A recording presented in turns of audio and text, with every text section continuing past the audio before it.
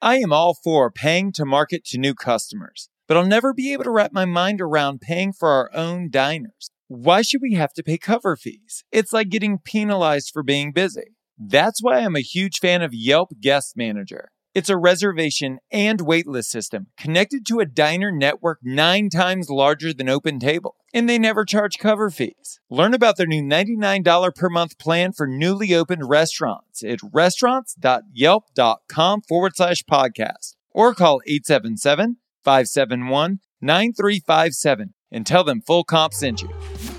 Welcome to Restaurant Marketing School. I'm Josh Koval, a Michelin-rated restaurateur. Together with Jamie Oikel, the brains behind runningrestaurants.com, we're unpacking the tactics, tools, and strategies used by million-dollar marketing agencies to improve your restaurant. Join us daily to get an actionable tip you can use in your restaurant today. Today, we're talking about how to move past the land of the order taker. All right, Josh, you ready? I am. We're going to dive in because so many people are the order takers. I don't know about you, and I know this didn't happen at your restaurant because listening to you, I know this wouldn't happen at your restaurant, but so many places we go, they literally do 100% the basics. They come, they take your order, and they do nothing else. And so we're going to talk about that. And again, this slide that I'm going to talk about goes back to my pal, Roger Bodwin from Restaurant Rockstars. And you've interviewed Roger, and Roger is great. And every time he talks about this slide. And so imagine an iceberg, right? The iceberg is that tip, the tip of the iceberg, the stuff that you see above the water is only 10% of what's actually there, right? And that's the order taker. They're just doing their job. Do you want a Coke? Do you want a beer? Do you want a this? Do you want a that? Without probing. And so below the surface, the iceberg part, that 90% that you're not taking advantage of that can add to your bottom line dramatically, is sitting all these opportunities that you're missing every day. And again, I know you're missing because people don't ask me when I'm a customer. They don't ask the next person. So the upsells, classic upsells, there's upsells in every category, from beer to wine to food to sauces, etc. There's upsells and add-ons, okay? They're not suggesting your most profitable things. They're not talking about bottles of wine and upsells at your bar. They're doing a horrible job with desserts. What's the most common question you get about dessert? You guys are probably full. Do you want a dessert? They've already conditioned me to say no. So the desserts is a big missed opportunity. Coffee, drinks, same thing. Merchandise, if you have it, live events, feature events. You talked about this in other episodes. You've got a lot of events going on. You can pre-sell those with your staff.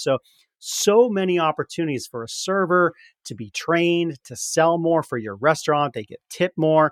It's the biggest no-brainer out there. I could rant on this one for a long, long time, but I'm going to let you add on. I've only got 2 things to share on this.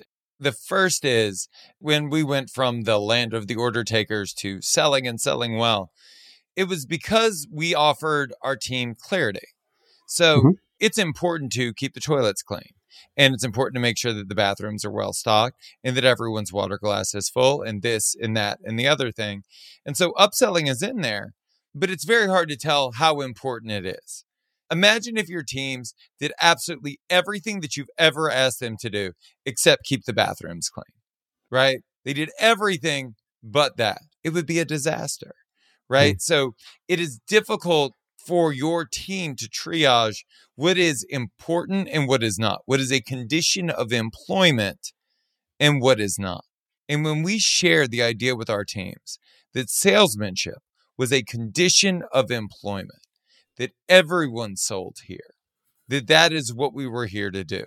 And we're not selling food, we're not selling beverage, we're selling an experience. And the associated cost of that experience is about $125 a person.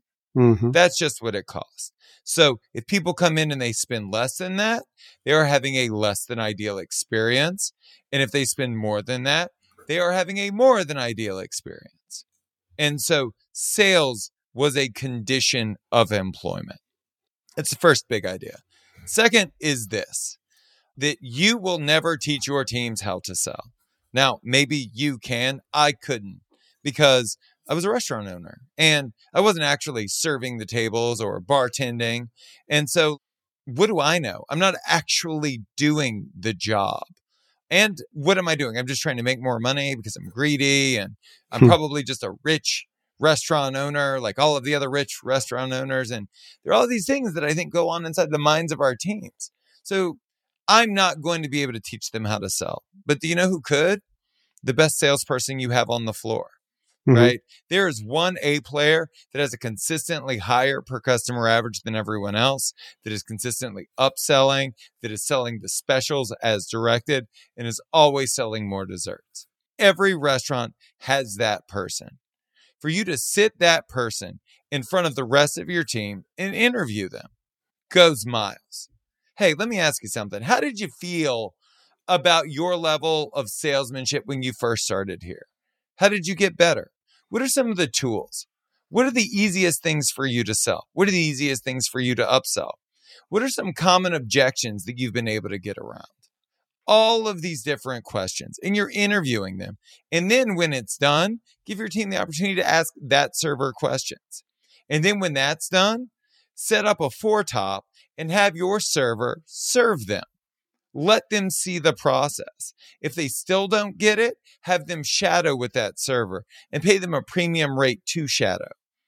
Your server doesn't even need compensation. Just give them a free meal because A players only want to work with A players. Bottom line. So you're not going to need to encourage your A players to level up B players. That whole sequence you wrote down there was what you call a golden nugget. I mean, it was good. If you did that, you'd be all set. And to layer onto that, you talk about interviewing them, and I'm imagining this happening in real time setting where they're sitting down, but it'd be great to memorialize that and capture that on video and make something like that part of your training process, because you can't always have those in-person get-togethers. But that absolutely, you have that person on staff that gets it. They have a knack for it. Who knows? They may move or leave or be gone 6 months from now, and it'd be great to capture that information of how they were so successful. And you hit on another important point that I wrote down is the staff and outside world thinks restaurant owners are 1,000% zillionaires, right? Oh, they're making so much money. And of course, as operators, it couldn't be further from the truth. So you have to also communicate that, say, listen, it's important for us to make more money. People are a captive audience. They're sitting in a restaurant. It's our job to extract money out of them, not in a greedy way, but in a way that's running a business, give them experience, give them value for their money, but they're sitting there. They're willing to spend more.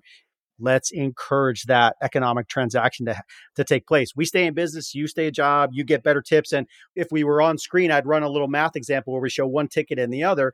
But really what happens is on a basic ticket, our example has about a $40 ticket average because the order taker did that, which about like a $6, $7 tip. And then the A player seller sold over $100 to the same customer by asking those key questions and got themselves a $20 tip.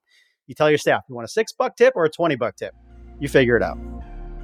If you want to hear previous episodes or check out our other content, go to restaurants.yelp.com/marketing school. Thank you so much for listening to the show. You can subscribe wherever you get your podcasts. While you're there, please leave us a review. I'm Josh Kopel, and you've been listening to Restaurant Marketing School.